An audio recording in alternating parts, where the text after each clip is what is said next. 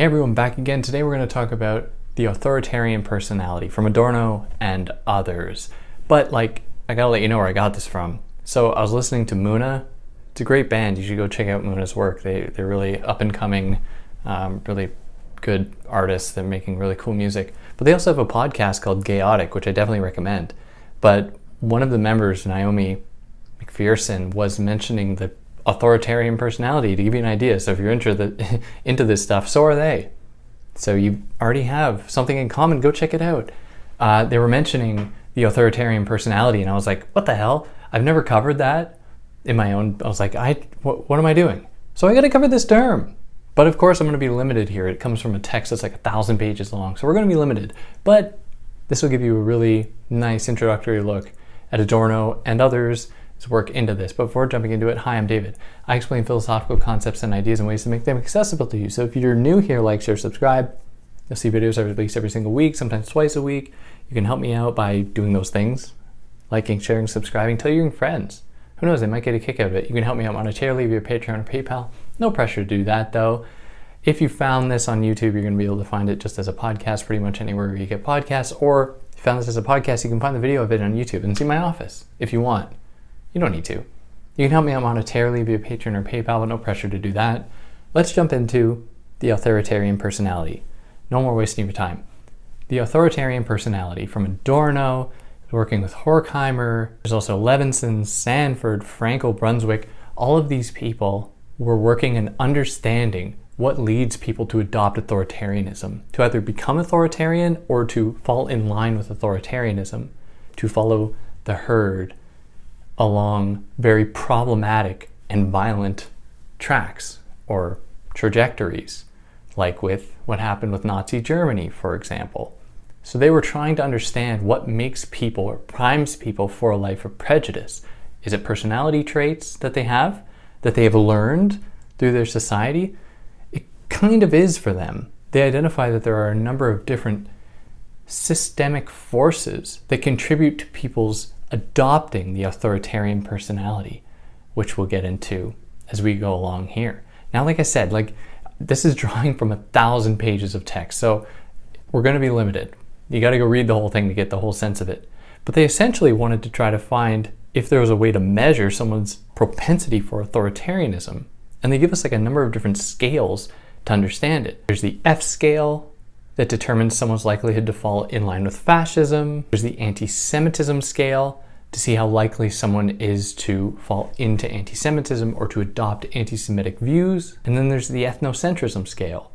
How likely are people to just align with people of their own race and culture while viewing others as being subhuman.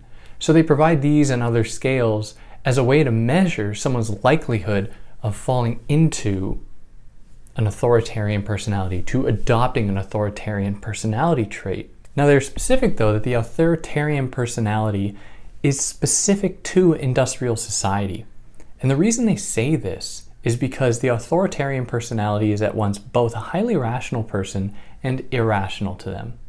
Authoritarianism relies heavily upon very precise forms of calculation, mapping, control, differentiating inside from outside.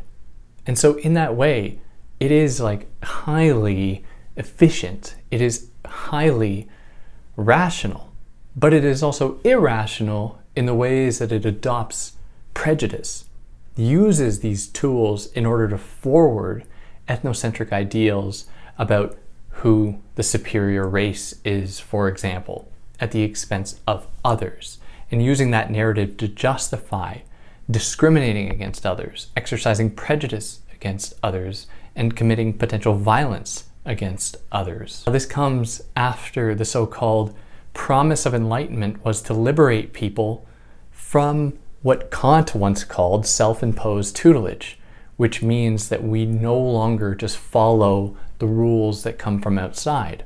We instead follow our own destiny, embracing our own individual selves as being the most important thing in life. Now, this was the promise of the Enlightenment, at least as Kant identified it.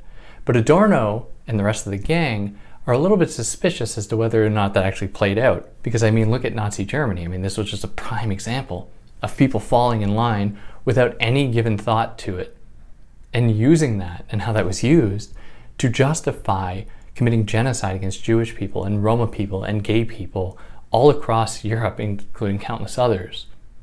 So what is going on here? Clearly the Enlightenment has failed, or, as Adorno and Horkheimer argue in the dialectic of enlightenment, it kind of succeeded. I mean, of course this will happen if we live in a world that reduces people to statistical figures and numbers, not developing communities with people and love with people, but seeing them as vectors of possible oppression, like treating them as units to be exploited as workers that can then earn, somebody who owns them or who can buy their labor earns them money. So treating people as a means to an end. It is also a society in which progress is measured by the tools and the toys we accumulate, by the types of cars that we're able to create, not by the love we foster between people and communities, how we're able to unify people, how we're able to bring people together in a common recognition of our humanity. But no, people measuring themselves on the basis of what commodities they adorn themselves with, what commodities they then do not like, and they form their personalities around that.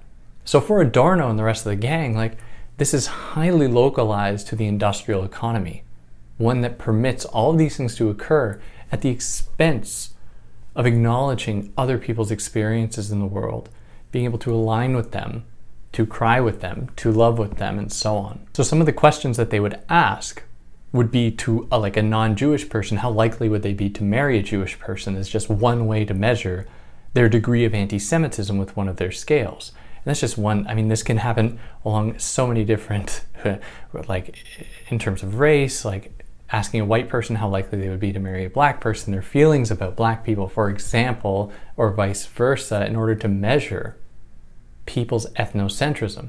How much do they actually localize or view their own race, their own culture, their own heritage as being the only one that matters? Now, the results found that people were highly prejudiced against others because of the stereotyped image that they had of others, viewing certain people in a certain way based off stereotypes, not because they actually know that person in themselves and how they actually exist in the world.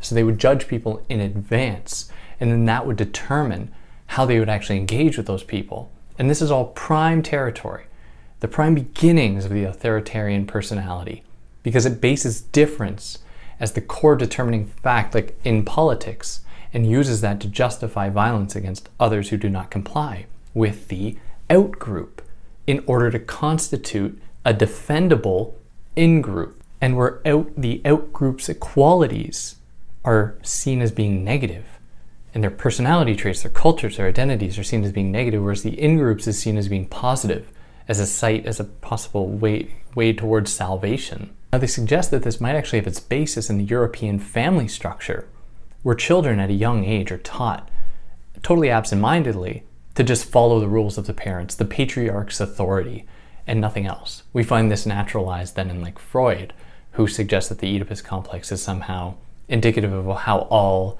human relationships are. Of course, it only mirrors or reflects one kind of nuclear family dynamic. But I think that Adorno and them are onto something here when they suggest that this begins in childhood. Children are taught to just simply follow the rules. And in the meantime, they are denied a voice. Adults rarely listen to kids and actually see them as being possible sites of knowledge. They are just things that need to be trained and molded. And this primes us primes children to fall into authoritarian values. And they give the exact example of the kids in my day weren't like this type thing, in order to encourage compliance on the part of children. When I was younger, I didn't do any of this. I followed the rules or something like that. And this is all just evidence of people falling in line with something like these rules. So the authoritarian personality then is one that vehemently opposes democracy.